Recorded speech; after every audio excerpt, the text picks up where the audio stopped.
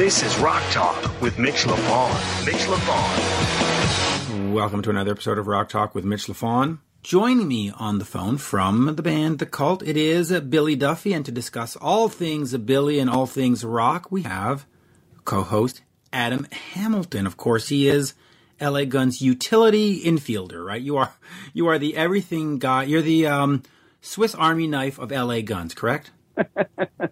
You just tell me what you need, man. Tell me what you need and where you need me. I'm there. Yeah. So by the way, welcome. Always nice to have you. You have always been very kind and helpful. When we did that KISS project years ago, you got Phil Lewis and the guys in there to do the song Master and Slave, which to me is still my favorite KISS cover. I don't know what you guys did and how you produced it and how you stuck it all together, but I think the lyrics and Phil's voice just fit. It was phenomenal. I think it turned out great.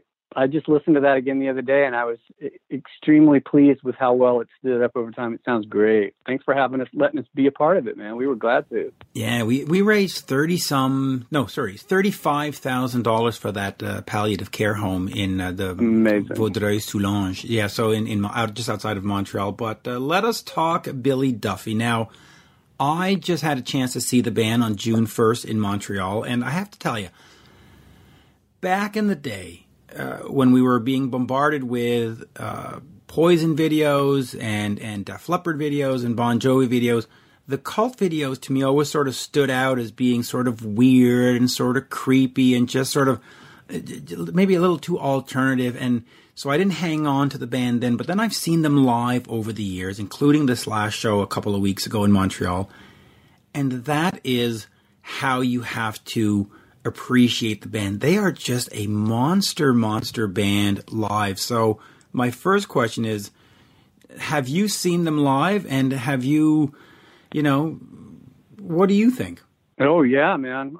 The Cult were always one of my favorite bands since I was a kid, since Love still is in my top 10 of all time records. I think it's perfect record from top to bottom, because I always loved that alt sound.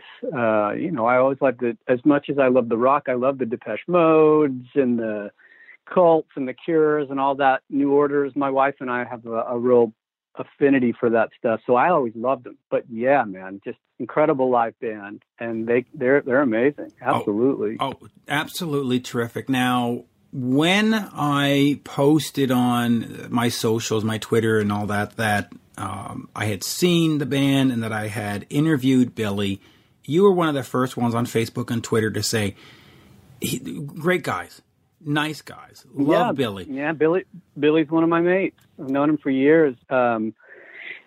Just a super nice guy, man. As nice as they come, totally sweet and humble and cool. And every time I always needed a guitar signed or some stuff signed for some kind of a fundraiser, he was always the first one to step up, man. Just a sweet guy. He's just a fun cat. So I've known him and Ian for years and jammed with both of them at different events and different things. And I'm a huge fan. Billy actually approached me back before Damon Fox joined the band and said, "Hey, we're thinking about switching out our guitar player and getting a guy who could play keyboards. Are you interested?"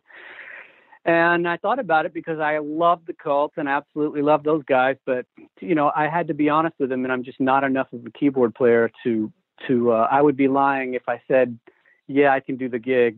As a rhythm guitarist, it would have been a dream and a piece of cake, but they wanted a guy who's a real player, and Damon Fox obviously is a virtuoso. So they got the right guy for sure. I was excited to see him, and he's expanded the sound of that band and taken it to a whole new level. So I'm actually we're going to see him Saturday night at the Greek. So I'm excited about it. Oh, well, you're going to love that show. And by the way, since they called and asked you to be a replacement, Mick Brown of Dokken has recently announced that he is retired. Has Dokken called you to fill in on drums again? No, they haven't. But I'm sure if I got on the phone with Don and John and bugged them enough, they'd probably let me. But I'm kind of a homebody these days. I tried to go out and do the road thing last summer with LA Guns on rhythm guitar, and I just found that leaving for a month at a time it's just too hard right now in my life, for many reasons. One being my little girl needs a lot more care. My wife needs a lot more support. And I just literally will get out there for weeks and I'll miss calls that say, hey, we need a song for this movie. Can you do it tomorrow? And I'm like, no. And they're like, all right, we'll talk to you later. And I'm just hitting myself in the head. And so, I can't miss those calls anymore. You got to be home in the studio to have those calls and be able to field it and get them what they need by the next day. So that's kind of my life these days is I get the studio tan. You're right about that, because if you're one of these go-to guys and they call and you're not a go-to guy, they stop calling. Yep. They stop calling real fast too. Yeah. They don't even think twice about it. They just go down the list. So the whole thing is you just got to be available and you got to say yes. And even if it's something that you don't think you can do, you still say yes. And you go, all right, now I've got to figure out how to do this. So, but that's one of the good things about having lots of talented friends, and being in LA is if something falls in my lap that I need to do for TV or film or something like that, I can say, well, okay, let's see. I don't play violin and they want a real violin on it. So I off the top of my head, I know a couple of great violin players. I can have them over here in a few minutes. So, you just kind of field it out, and that's what good producing is knowing when to pull in the right person for the right gig, to help you finish a project. Yeah. And of course, for fans of LA Guns, you don't have any issues with you didn't leave because of any issues other than you wanted to be home and field those calls. Oh, There's no animosity. Oh, man. I love those guys. Absolutely. It was such a blast getting back to do a couple of runs with them and going to Europe for a month and doing the States for a couple of weeks. I love those guys. I'm going to go see them, and I might bug my way up into sitting in with them maybe one song. I asked Tracy what's in the set. He said he was going to see, so maybe I'll be able to hop up on one song of the Whiskey. But I love those guys. Those guys are my brothers. And actually, Tracy just called me. He's doing a project with Michael Sweet called Sunbomb, and he asked me to be a part of that. So we've been working on that record right now. So yeah, man, all good with those guys. And they don't have any animosity. They understood why I need to be here. And it just was perfect timing too, because Ace just came off the road with Faster, and he just kind of jumped in and has been able to swing both bands for the last year almost. And it's really worked out perfectly. So, and LA Guns is great as they are. And I love, I don't want to say teasing you because that's a bad word, but I love mentioning this all the time. On the Poisoned album, the album credits that you got are for hand claps. That is the greatest album credit ever. You want to know the funny thing is the first two platinum plaques I ever got, one was from the Counting Crows and one is from Poison. And you want to know what I did on both of those records? Hand claps? I hand clapped. I spent 40 some odd years trying to, playing drums, bass, guitars, writing songs, and what do I end up getting awards for? For hand clapping. Who would go figure? Isn't that pretty funny? That is great. So you were. I guess I found my niche. You're the go-to guy for hand claps. Man, I'm telling you, you've never heard anybody hand clap or shake a tambourine like me. Oh, that is awesome. And then just real quick, since you have come off the road, you of course did an album with William Shatner, and you were instrumental in getting an interview for me with William, and of course you've been working with David Hasselhoff. Where is that project? Is it finished? Is it out? Did I miss it? Yep. Nope, it's finished. We're wrapping it all up. Todd Rundgren's playing on it. We've got all these incredible people. Elliot Easton from the Cars is playing on it, and James Williams from the Stooges is on it. And oh my God, we got so many people. He's huge over in Europe. He still does well over there and still sells out 10,000, 15,000 people every night. And so, it'll be put out. It'll be international. And it was strange and interesting project. And but I'm actually working on a third William Shatner now. So we're just kind of keeping the ball rolling and staying busy doing strange and weird projects. Oh, that's great. And of course, I'm assuming that you got your hand claps on both of those albums. Without a doubt. I mean, the best chance you have of an album being successful is to have me hand clap on it. Well, apparently the Black Crowes and Poisons were successful. So it would seem. Yeah, it would seem. Hey, did you say platinum albums for both of those? Yeah, it's both of the albums both went platinum worldwide on total album sales. That has got to be the motto on the business card. If you want platinum, I'm telling you, I'll clap you there. I'm telling you, man. My hand claps will get you plaques.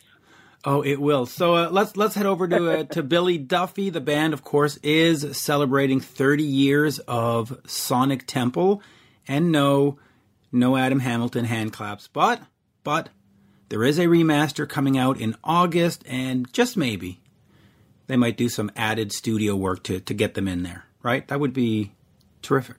That would be great. Here he is, the one, the only guitarist extraordinaire, Billy Duffy. We are speaking with guitarist Billy Duffy of The Cult. They are, of course, celebrating 30 years of Sonic Temple, and I had a chance to see the band on June 1st in Montreal at the M. Telus. Billy, that show, spectacular, and I think that Montreal fans in particular, much like they have a love of Iron Maiden and Metallica, they have a deep love of The Cult. Yeah. There's definitely been several instances of very, very exciting audience reactions up there for the band over the years, and that was definitely up there. You know, the roof raiser, when that was whatever that venue was once. I remember saying once we came off stage, I was like, "Oh, that's what they mean when they say they raise the roof." You know, they're very vocal in their. You feel like the ceiling's going to come down because they're so enthusiastic. It was great. Yeah, it was a good night. I'm glad you caught it. Yeah, and I've caught the last few here. So let me talk to you just real quick here. There is going to be a 30th anniversary edition of Sonic Temple coming out in August via Beggars Banquet Records. Talk to me a little bit about what is on there. The information at this point, and we're in June, is somewhat scarce. So are we getting 2 discs, 3 discs, 4 discs, live stuff, demos? What are we getting? Yeah. There's a bunch of different formats. Vinyl, CD. I believe there's even cassettes for those of you who are so painfully hip that you're reevaluating the use of cassettes, or that old that you've still got a cassette player. But we are doing some funky, fun things on cassettes. It's pretty comprehensive. It's pretty much it's what we had. There's a few demos that got struck by Ian because they really weren't. You know, that he didn't feel that they were like good enough. But for the most part, it's nearly everything we have. There's a live show we did in Wembley in England that was fairly, typical of the tour we did that year for Sonic Temple. So that was recorded by the good old Beeb, the BBC. So we haven't got the full show, but we've got whatever they broadcast in Britain in 1989, which is I think about an hour. So we've got that. There's a bunch of different stuff. I think it's a fairly comprehensive selection of everything you could possibly want to hear. We did a lot of demos on it, Sonic Temple. Bob Rock, the producer, was very thorough and keen on us demoing before we went into the studio. So there are some, pretty well-developed demos as well as some real funky stuff where you can tell we're just like jamming ideas out. Really it's for the fans, we're certainly not trying to reinvent the wheel or anything. It's a fan-driven demand for the track. And, luckily we're still have a good relationship with Beggars Banquet, so they're trying to make it as cool a package as possible. And, definitely. So August, sometime around August, I'm not exactly sure when it's going to come out, when it's going to hit the streets, whatever that means these days. Going to get into the 3 shops that are still standing. Well, yeah, it'll make it to Amazon and Spotify. But no, I'm looking forward to it. So let's talk about this album and working at Little Mountain Sound Studios in Vancouver. Yeah. And working with Bob Rock. And by the way, we are speaking on June 10th today, and it happens to be Mickey Curry's birthday. So Get Out, really? It absolutely is. Really? I didn't know. Mickey Curry was born June 10th, 1956. So when you're done, you're going to have to phone him and say, "Hey, mate," pretend that you remembered.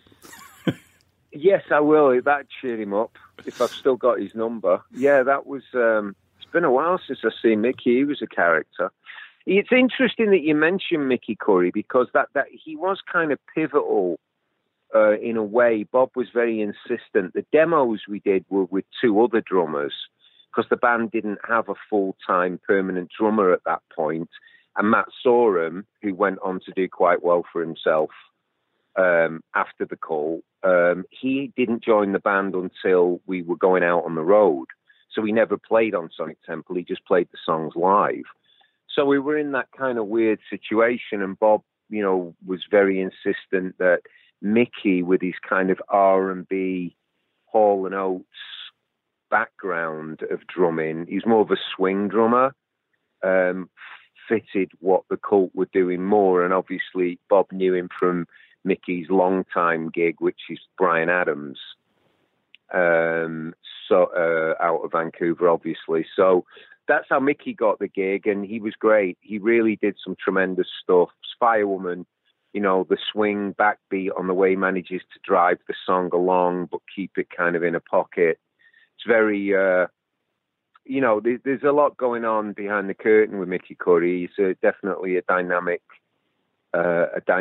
swing. I guess swing drummer is the best way you can describe it if people kind of get what I'm talking about. He's not just a basher. No, and he, he's also done stuff with Hall & Oates and Alice Cooper. Yeah. And he is great. Well, but I did want to ask you about the three different drummers, because you did, of course, have Eric Singer, who went on to be in Kiss, and you had Chris Taylor. Talk to me about why you had sort of three drummers going on, because you sort of had three sets of demos in a sense. Why not just say, "All right, Eric, you're the guy, go for it," or "Hey, Chris, why did we sort of?" Well, Bob made that decision. That was Bob's decision, really. Ultimately, as producer, he has final say, and he just felt that while Eric was a great drummer, he wasn't suited maybe to what we were trying to do with this particular record, which might have upset him. Ironically enough, Eric Singer's birthday is the same day as mine, and we're exactly the same age. That's just a little bit of birthday trivia for you. But hey, you know what? Eric did great. He had Badlands, and then of course he's been in Kiss for, that's a great job. How great's that? Being a Kiss. That's a great gig. And now, when you release the 30th anniversary, are some of these versions with the different drummers going to appear, or are those sort of okay? Yeah. Oh, that's fantastic. Yeah, they're on there. Yeah. Oh, I can't wait. So talk to me about working with Bob, because he comes from the Payolas. He does. Had he done? No, he hadn't done Metallica at that point, but he did. Dr. Feelgood. He's sort of more of a I don't want to say a pop producer, but he knows how to make it sound slick. Was the Cult needing to sound slick and big for radio and MTV, or was he just, hey, he's a good producer, let's just use him? Bob, that was an interesting story. Yes, he'd really only done. I actually met him in Vancouver when we were touring Electric. And I met him through a guy called Laird Doyle, who was his guitar tech. And Laird and I somehow became drunken strip club buddies. And I don't know how that happened, but we definitely were going to a lot of hanging out a lot. And he said, "Oh, the guy I work for, Bob, wants to meet you. He's a big fan. He loves English music. He's very much an Anglophile when it comes to his taste in music. They're playing a gig tonight." It was a night off for the Cult, and his band Rock and Hide, which is essentially what was left of the Payolas, were doing a gig. I'd never heard of Bob Rock. I'd never heard of the Payolas. I'd never heard of Rock and Hide, but I did like Laird. So I thought, all right, well, let's go and check it out. And I kind of jammed with them, dressed in some ridiculous outfit that I can only blame on alcoholic poisoning. And became very friendly with Bob and just hit it off with him right away. And just that was that. Nothing happened. And then I heard an album came out called Kingdom Come, And at the time, the context was that people were really reaching for that Zeppelin sound, heavier, and people were really going back. The final effects of punk rock had gone away, and people were digging into rock and really trying to mine the early rock. And we felt, my opinion was, whilst I wasn't that keen on the obvious plagiarism of Kingdom Come, I did like the sounds, and I looked beyond, my prejudices against that, and listened to what Bob had done. And I believe that was one of his first productions. So, and then, I knew I kind of then backtracked and learned that he'd worked with Bruce Fairbairn a lot as an engineer. And but I honestly had no idea of his back history. He's one, the Payolas are one of those Canadian bands who never really were known outside Canada, as far as I could tell, So that was Bob, and we just kind of swung the bat. I mean, I remember talking to Ian and saying, I've met this guy. I think he's a really good, he's just got a vibe, he's just, you look him in the eye, he's a straight shooter. He's like an alpha male, but he's got compassion, and he's talking the right thing. And Bob just said to me, look, I'm a big fan of your band. I thought the Love album was tremendous. I liked Electric a lot too, but I think in moving between both, you've left a little something behind. And what I want to do is take some elements from the Love album and from Electric and kind of make the ultimate cult album. That was his kind of manifesto.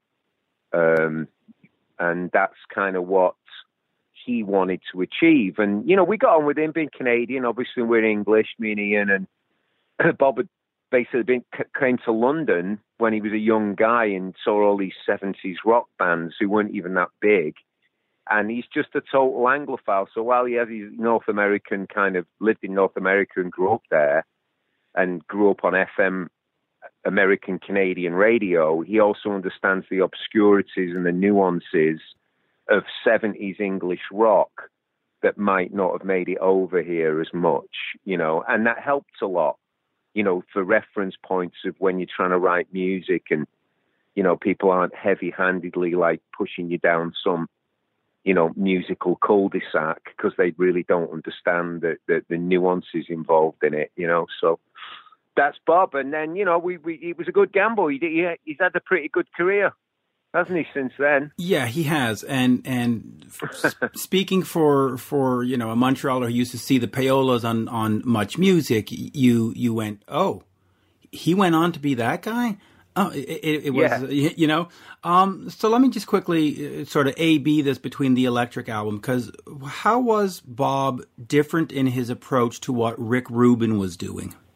They're just very different guys. They get the job done. I mean, Rick, we were one of the first bands, if not the first band, that Rick Rubin, with a lot of assistance from George Drakoulias, has to be said. It wasn't just Rick. They were very much a partnership, and Rick was the senior partner. But they were in... Rick was, new at the game, and he'd done the Beastie Boys, and he'd had a lot of... he had Def Jam and with Russell Simmons, and they were involved in that kind of New York, metal meets kind of hip hop scene. But Rick just loved early rock. I mean, we met him, and I think what it was with Rick, he's a different style of guy. He doesn't pretend to be musical. He just knows what's good. He knows what he likes. He believes in what I consider to be the certain pillars of rock, like early AC/DC, early Aerosmith, early Zeppelin. These are the pillars of modern rock music. And if you don't like that, you're not going to get along with Rick. If you don't think that is really, that's the mountain that you need to go to.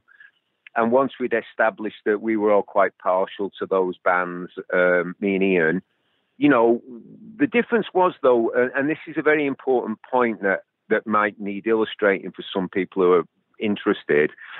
Rick is very much a reducer. You need your songs fully realized with Rick. You need your songs. I don't know whether people understand. Sometimes bands go in the studio and they don't really have the music fully worked out and the lyrics and the melodies. They have a pretty good idea, but they need a producer to really help assemble Generally bands who've been on the tour a lot, bands who've had a successful album, then had to spend 2 years on the road promoting it, so haven't really had the time to write the next record. You need sometimes a producer who can come in and see where you're headed and help you get there. Rick Rubin is more of a guy who's wants to hear what you've got, can understand it. He'll work out what he feels is good about it. But if the content isn't there, Rick's not going to sit with you and help you create the content.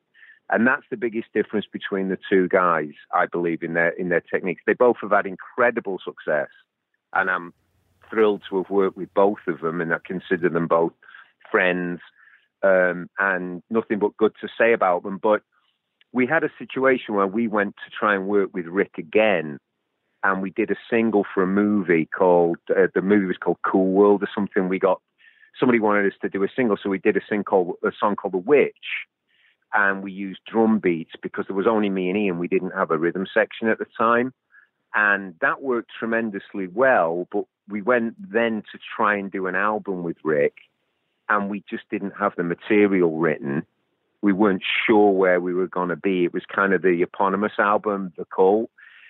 Grunge had happened. We were redefining what The Cult was going to be. Rick at that point just couldn't help us.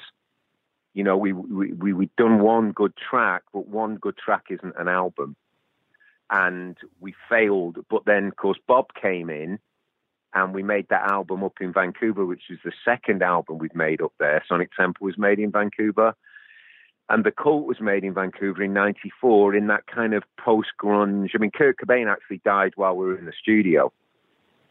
And Ian references in that in one of the lyrics. And, it was just that weird transitional time where 80s rock had definitely run its course. Seattle bands had taken over and were much more on point and much more vibrant, and were really talking about what people wanted to hear about. And that was the period where, so that's a little illustration of, we've kind of went through this with both those guys. And that's how we ended up with Bob, because Bob can help you. Perhaps, and the main reason is Bob's a songwriter, guitar player himself, whereas Rick isn't a musician. Right. On electric, Rick had George to kind of say, Rick would say, play that chord, that kind of Englishy chord that AC/DC use. And you know what I mean? Because he didn't have the vocabulary, because he wasn't a musician. He was more of a DJ and a visualizer.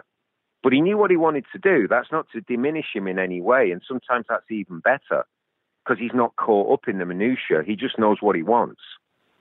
You know what I mean? And he doesn't get bogged down in the nuts and bolts of it. So those were the differences, and, we were still on good terms with both of those guys. And, just between me and Ian and the way things have worked out, we've generally ended up using Bob more, Well, I'm going to say it's probably because he's Canadian. Because we definitely, because everybody's nice. Everybody's nice, and right. We don't criticize you too much in the studio. We go, oh, that sounded terrific. Play that again. You apologize on our behalf for us. That's right. I'm going to ask you just a random question, then I'm going to get right back to The Cult. But Mike Peters of The Alarm is my interview on Thursday, and of course you worked with him, right? And a great guy, and you work, and they've got a new album out and all that stuff. But you did work on a project called Color Sound. Just if you can just sort of not necessarily give me a sound bite, but just talk to me about that project and that time. You were away from The Cult. You're working with Mike. It was great. Yeah, absolutely. Me and Mike are very good friends. We have a lot in common. We're very alike. I ran into him. The Cult, after the album I just referred to with The Cult in 94, the band kind of broke up for a while from 95 through to 99. And in that period, I moved back to England from California. I relocated to England, started seeing Mike out at events, and our sort of common interests in, the outdoors, hiking, football, this and that. We just became friends. We were really just hanging out more. We didn't really think of the band thing. And then eventually the guitars came out, and I would imagine the Colour Sound. It is a great album. It was probably the music that would have been the next Cult album had there been. I did a lot of the writing on Colour Sound, which is what Mike wanted. He wanted to sing on somebody else's music more than do what he normally does, which is, write and sing his own stuff. The idea was that, it wasn't solely me writing the music, but it was a lot more like that, so I guess in retrospect, the Colour Sound album would have been the bare bones of what would have been the next Cult album had the Cult stayed together in that period. So, and it was good times. And really, I honestly wouldn't have, I would have stayed. I had no intentions of coming back to America or anything, but I got the phone call from Ian in 1999, hey, do you want to get the band back together? And I might be many things, but stupid isn't one of them. So, I always love, so unfortunately that's the way it worked out, but, it seems to have worked out great for everybody anyway. But, Mike knew that. Mike wasn't, he's probably a bit upset because we put a lot of effort into Colour Sound, but, the Cult's my thing. And, I'm not going to not do the Cult, it's always going to be my number one. I only do other things. If the Cult's not available to me, that's when I'll do other stuff. I would never do other stuff and turn down the Cult, because that's just so much part of who I am and my story that, Cult's always number one. And then, if the Cult's not around or we're on a break or whatever and something comes up, I'll do it. But, the Cult's my thing. Yeah, I mean, you did Kings of Chaos and all that other stuff. Let me talk. Good fun, actually, very good, and make me a better guitar player. I've really enjoyed that. I had a complete shift. When in the 80s, I was like, I didn't ever want to jam with anybody or do anything because I felt that it would kind of tarnish.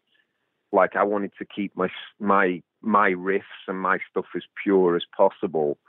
It was just a very childish point of view. But as I've gotten older and kind of relaxed a bit and, perhaps matured, I've thoroughly enjoyed and learned so much from playing in those things with Kings of Chaos and all those different players. I mean, getting to play ZZ Top songs with Billy Gibbons. I mean, it's like, he's like a master, he's like the blues master.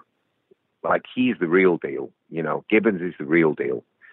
There's a lot of phony baloney, blue-eyed, blues guitar shredders out there. And to me, they don't hold a candle. You could tie all of them together and get them to play a million notes and they wouldn't count for 3 notes of Billy Gibbons, And so to me, that was like what I was looking to get out of that was education and be challenged to learn. And all the other bands I got to play with, all the great guys, and it wasn't my band and it was fun.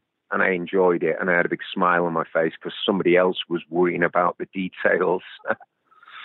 I just had fun. Like Steve, I know you've interviewed Steve Stevens, and it's just great for us. I mean, get to play with Steve, who I've known for 30 plus years, who's a tremendous guitar player, So those things are good fun. Steve is absolutely fantastic. Now, let me go over here just real quick to Hidden City. Hidden City is the last sort of full album by the band. Yeah. Where do you see yourself moving forward in terms of new music? I know that Ian has given interviews and says, well, the Cult is not a legacy act. And I saw your show, like I said, in Montreal. That is not a legacy. Yeah. I mean, that is a band that is as vibrant as they were 20 years ago or 30 years ago, in this case with Sonic Temple.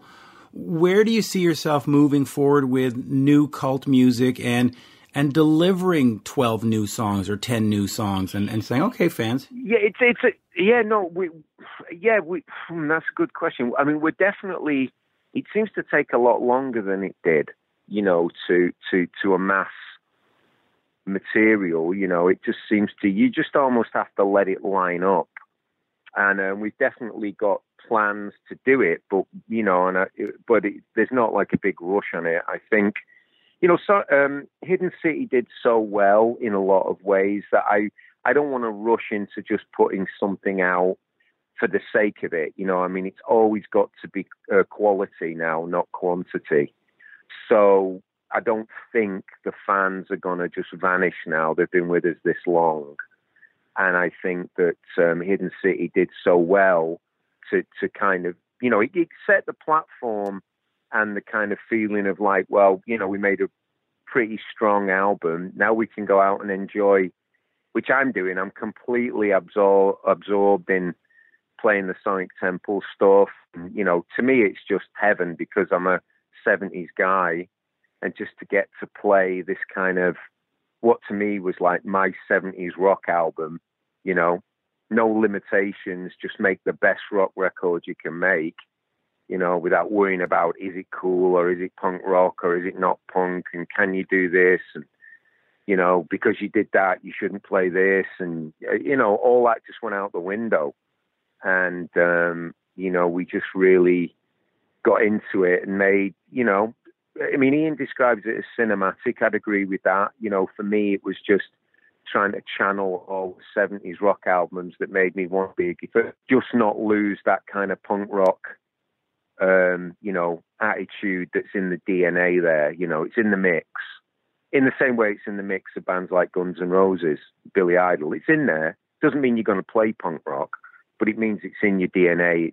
I grew up with it and seeing it and being at punk gigs in the 70s. So I experienced that, and it's part of like a palette, you know, it's in there. You know, it's a color I go to sometimes, you know, musically, and it's what helped form me for better or for worse, you know. So I've kind of accepted it now, you know.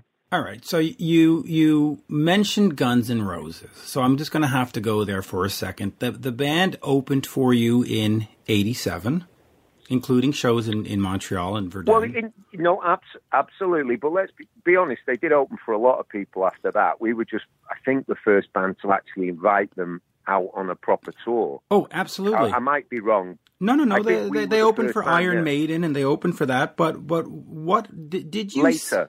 We were the first band to take them out from being like an LA band and take them on a national tour. Yeah, we took them out all over the wilds of Canada, didn't we? You really did. So what was that like? I mean, could you see in them and in their performance that this wasn't just another opening band and this was like, yes. Oh boy, okay. So what did you see? Yes, just authenticity. They were the real deal. They lived it, and they lived it like they played it, and it was not phony at all. You know, it just wasn't. There was no pose with Guns N' Roses. There was never a pose. They are the real deal. And they were the real deal then. I remember a funny conversation. I remember where it was too. We were sitting at the Bronco Bowl in Dallas, which is a really cool venue that's been demolished now for some condos. And it was a bowling alley, but they used to put gigs on. And a famous old venue. And that was part of the same tour in 87. And they were the special guests opening for us. I remember sitting and Ian was talking to Axl, and there was various, you know, attractive girlfriends around, and it was just all very fun and rock and roll. And I remember Ian saying, you guys are going to sell so many more records than we are. You know what I mean? You're just going to go. And I remember Axl laughing and the band laughing, go, yeah. You know, because at that time we'd gone gold with Electric, and they'd probably sold a fifth of that, you know, right at that moment in time. So that was Ian's kind of premonition of what was going to happen, you know what I mean? Just a spectacular bill, and I'll move away from that real quick. But was it there was the Cult, the opening band, the headliner, and Guns N' Roses, the opening band, and you never really had a lot of interactions other than maybe that one conversation, or was it? No, quite the opposite. We were very good. We were firm, fast friends. We spent time on each other's buses, and it was just one big enmeshed, you know, sometimes that happens with bands when you just get on so well that you just basically intertwine and you're on the tour together. There are tours where, you know, you have a band who you just don't really get along with, or not that it's negative, but there's not really a real connection of friendship, and that's fine. You know, you do your gig, they do theirs. There's no tension. But with Guns N' Roses and all, there was just a friendship that kind of forged through misadventure and piracy on the high seas, and you know, we're still friends to today, pretty much.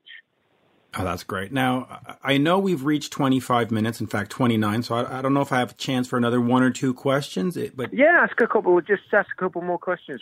Anything you feel you really want to ask? Well, yeah, I just want to go back to the Sonic Temple tour currently, and two questions. First of all, it wraps up sort of officially in September, but there's really no dates after June 22nd until September 13th.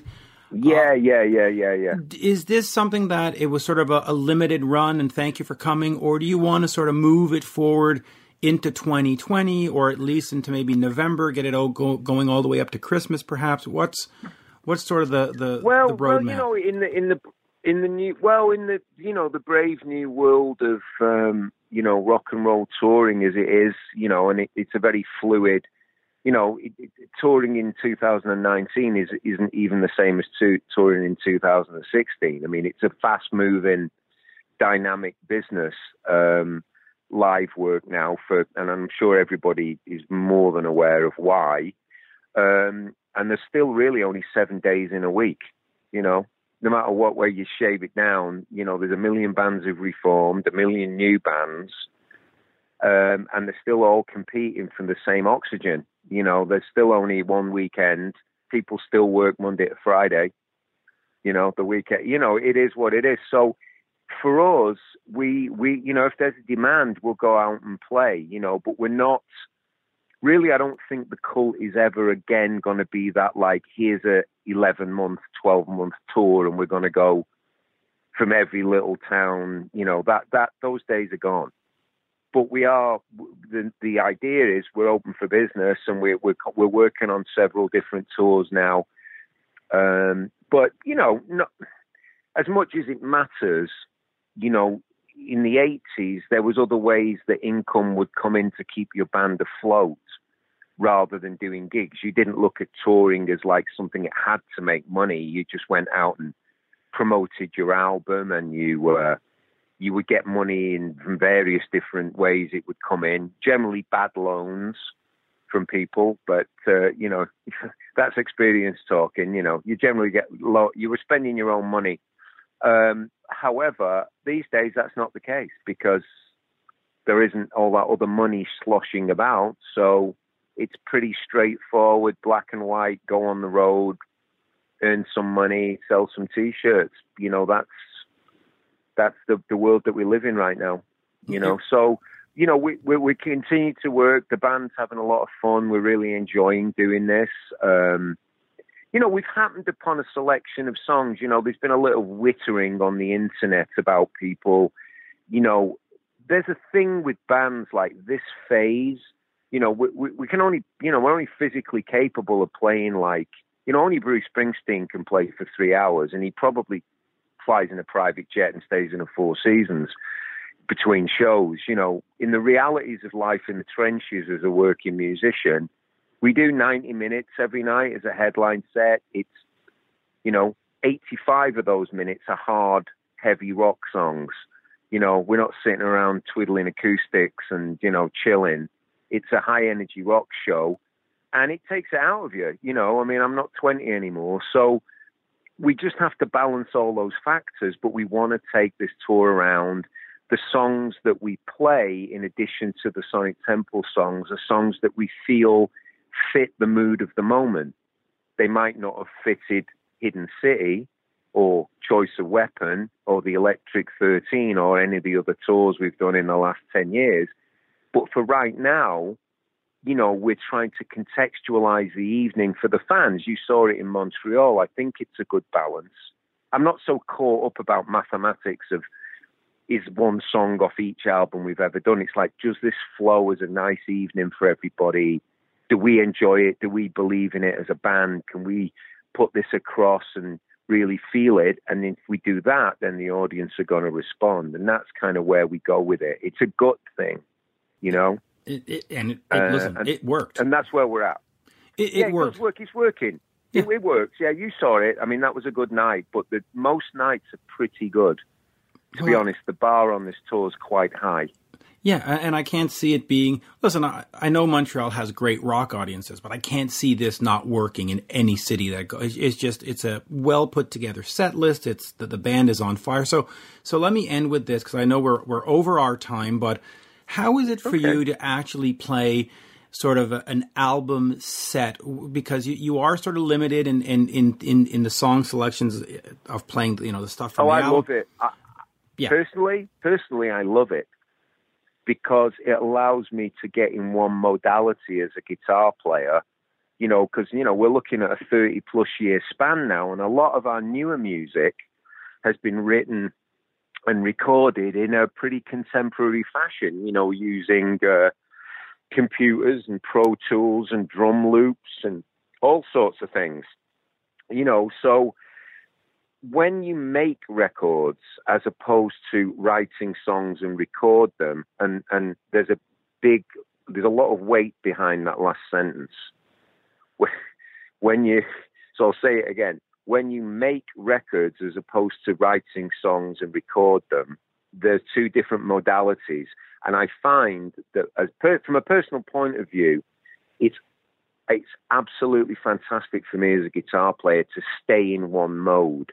I'm not jumping between decades and feels and different producers' ideas of how the Cult should be and what the Cult was into in 2011 versus 87. It's just, so in answer to your question, for me, it's the most fun of all. I struggle sometimes jumping from era to era on stage, one song after another, because they're not all the same. You're jumping 10, 12, 15 years apart, longer, whatever, sometimes, songs that are 3 years old and a song that's 30 years old, 35 years old. And it just takes it more out of me to jump between those modalities if I'm trying to present and honor the music and get in the spirit of it. If I wanted to be lazy, I'd just walk out with one particular guitar. I'd never play a Gretsch, because they're harder to play and a lot more hard work. I wouldn't do the things that I try and give the audience the best experience that I can give them. Right. And then just there were two songs from the album that you didn't play in Montreal, and I looked at the set list. I don't think you've been playing them at all. The Wake Up for Time and Soldier Blue. Is that a condemnation of those songs? Are you saying they're no good, or they just don't fit in the vibe of the show? Yeah, they just didn't fit, and we kind of put it to the other three guys in the band, who weren't there when they were recorded, and we, me and Ian were saying, do you think we're missing anything by not playing these? And they were all shaking their heads, going, "Nah, less is more." I think on this particular instance, we just felt that those two songs, I don't think would have added live to the experience. If you're a sort of a completist, then as a human being, yeah, it's probably going to rancor with you. If you need the full collection, it's like, oh, why they didn't play the last two? That's weird. I can't sleep tonight. But for us, it didn't cause us a lot of stress, and we've never played those two songs live ever. Okay. So, as far as I can recall, I might be wrong. I don't think we've ever played those two songs live. So, I think there's a reason for that. Yeah. See, so on the remastered edition coming out in August, just drop them off. No, I'm just kidding. Absolute pleasure. Yeah. I could go on forever, but absolute pleasure. And thank you for calling in today. And I have to say, that show in Montreal was spectacular. And folks, that if you haven't seen them, go see them, and please extend the tour so that fans have a chance to go see. Yeah, no, absolutely. We have no intention of winding this down. It's just I think my answer to your question earlier about that really was saying that that it's happening. There's more dates being booked. We're looking at other countries, other continents, other situations where we can keep this going. So there's no intention of winding it down. There's no end date. That's just when the offers stop coming in. The end date is when people no longer want to see it. Then it's done. But up until then, we're all very happy to be doing it. Good.